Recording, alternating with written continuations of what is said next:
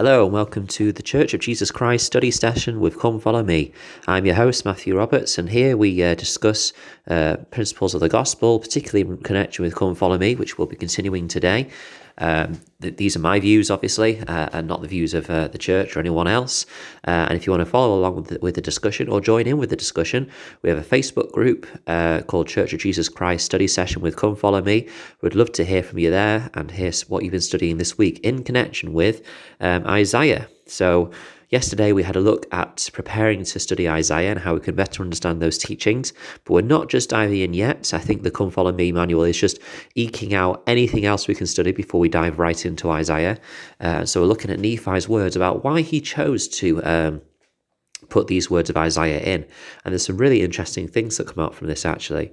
So we're looking at February the 17th to February the 23rd, 2nd Nephi chapters 11 to 25, we rejoice in Christ, and we're looking at the section covering 2nd Nephi 11, 2 to 8, and 25 verses 19 to 29, which says the right way is to believe in Christ.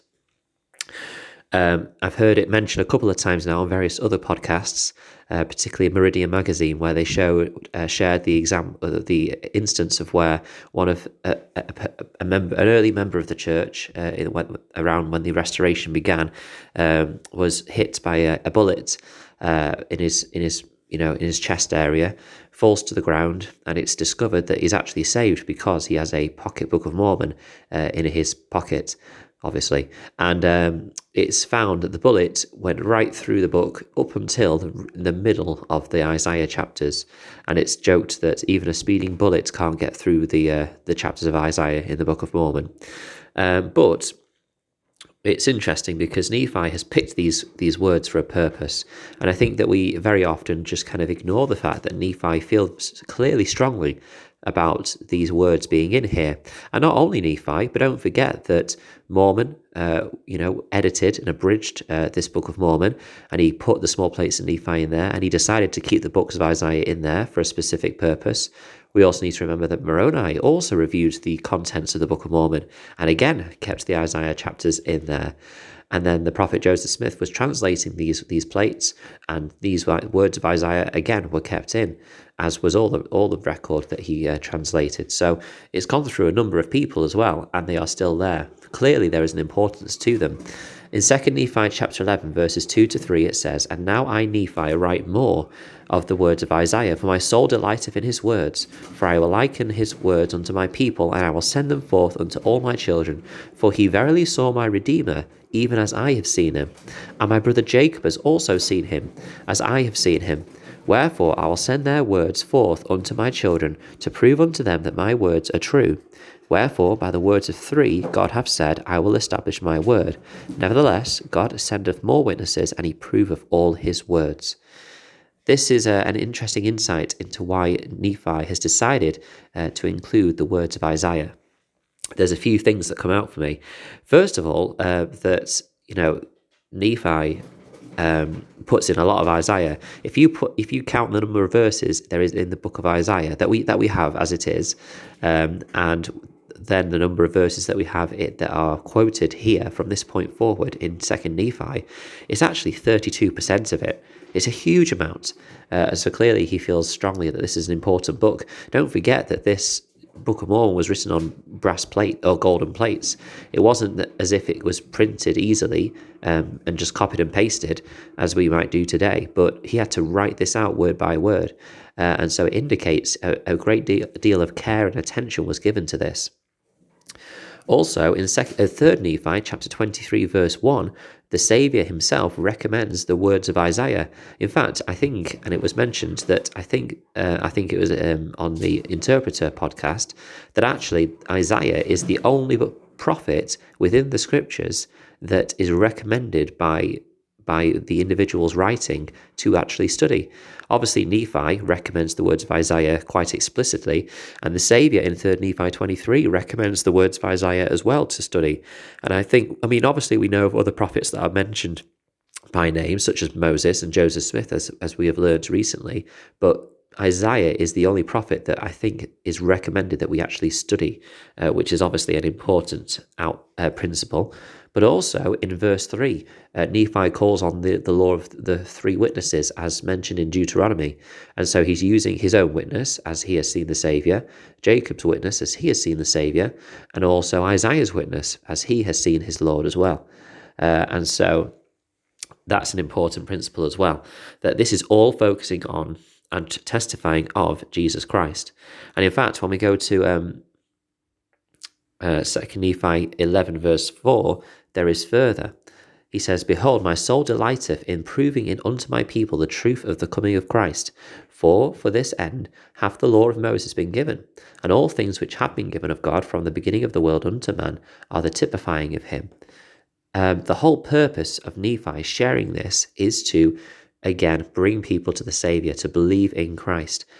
Bruce R. McConkie said this: "If we had sufficient insight, we would see in every gospel ordinance, in every rite that is part of revealed religion, in every performance commanded of God, in all things deity gives his people, something that typifies the eternal ministry of the eternal Christ. It is wholesome and proper to look for similitudes of Christ everywhere, and to use them repeatedly in keeping him and his laws uppermost in our minds." Close quote.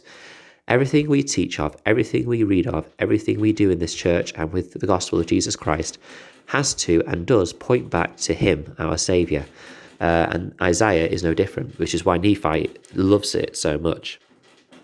Further, it's not just the Saviour we need to learn about in these words, but it's also another thing. And we read of this in 2 Nephi 11 verse 5, which says, "And also my soul delighteth in the covenants of the Lord, which he hath made unto our fathers. Yea, my soul delighteth in his grace, and in his justice, and power, and mercy, in the great and eternal plan of deliverance from death." Again, Nephi is taking great joy in being able to know that we are able to have covenants made with the Lord. Elaine L. Jack, in a general conference talk, said this, quote, "We are the covenant people blessed to live on the earth when we can prepare in earnest for the second coming of our Saviour. I pray that we will daily rejoice in being alive now when we can covenant through baptism and in the house of the Lord." She then quotes this verse by Nephi, and then she speaks to the sisters, quote, "To be a woman of covenant is a sacred and holy calling. Our covenant should ennoble us, serving as inspiration and incentive. A deepened understanding of our covenants lifts our vision to the loftier vistas awaiting us. As we are true followers of Jesus Christ, we can become the daughters of God, that when he shall appear, we shall be like him, for we shall see him as he is." Close quote. And of course, this applies to all members who take upon themselves covenants with their Saviour, an important part of our gospel living, and one that Isaiah will talk about often as well. When he speaks of covenants made with the fathers, we can liken them to the covenants that are made with us, for they are the same covenants. Finally, I want to jump ahead to 2 Nephi chapter 25, because there is again a great testimony here by Nephi about the Saviour, but there's a couple of verses which we know very well and I want to address. In verse 23 he says, "For we labour diligently to write, to persuade our children and also our brethren to believe in Christ and to be reconciled to God, for we know it that it is by grace that we are saved, after all we can do." Now, this verse has brought a great deal of discussion and debate and criticism from certain Christian individuals. Because, of course, this seems to indicate that we believe that the salvation of Christ, his grace, applies to us only after we've done all the work that we can possibly can, indicating that we are saved by our works, they argue. First of all, I mean, I don't know. Okay, so there is a clear message here, okay, that there is some application of the gospel that we need to undertake before we receive the full salvation of the Lord. However, it isn't the fact that we need to keep the commandments and just do everything right that we can, and then the Lord makes up the rest. The Lord makes up everything. He is our Saviour, our Redeemer. And actually, when you read the Book of Mormon, it's quite clear that this is the message. But there's something interesting that happens when we study this verse along with another verse in the Book of Mormon. And it's linked to a know why. So if you were interested in this, and Google know why number 371 from Book of Mormon Central, or Google Book of Mormon Central and look up the know whys and look for number 371. Why does Nephi state we are saved by Christ after all we can do? I'm going to quote from it and share some of my thoughts as well. And I'm going to try and do this quite swiftly because we're reaching 10 minutes already.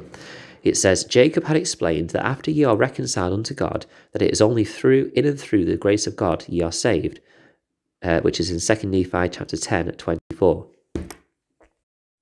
Apologies, that was 2 Nephi chapter 10 verse 24, if you want to have a look at it. My recording just cut off there a bit.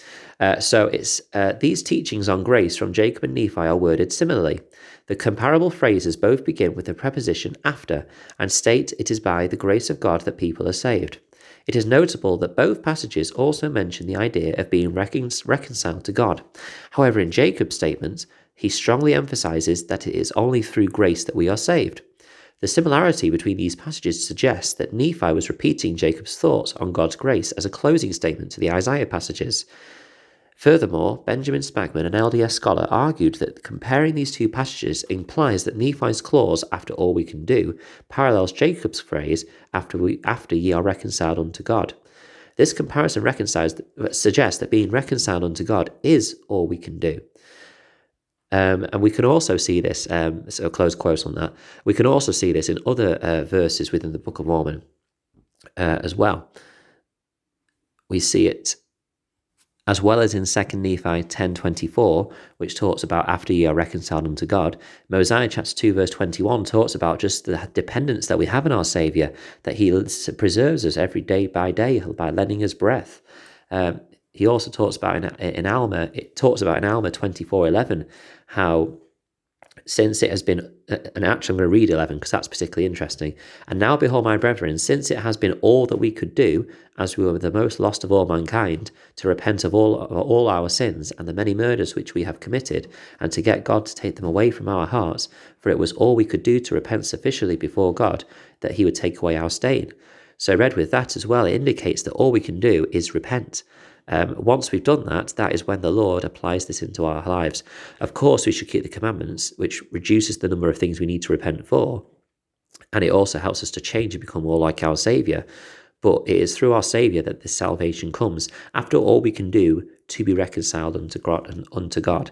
And I think that's an important insight, rather than suggesting that Nephi is saying here that we are the champions of our own salvation.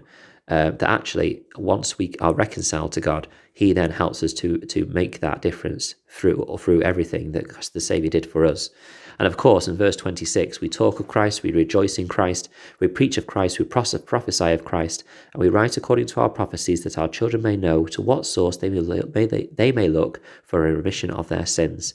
This is clearly a Christ-centered gospel, and Isaiah is also Christ-centered. And as we start to dive in from tomorrow, I hope that we'll learn lots from that.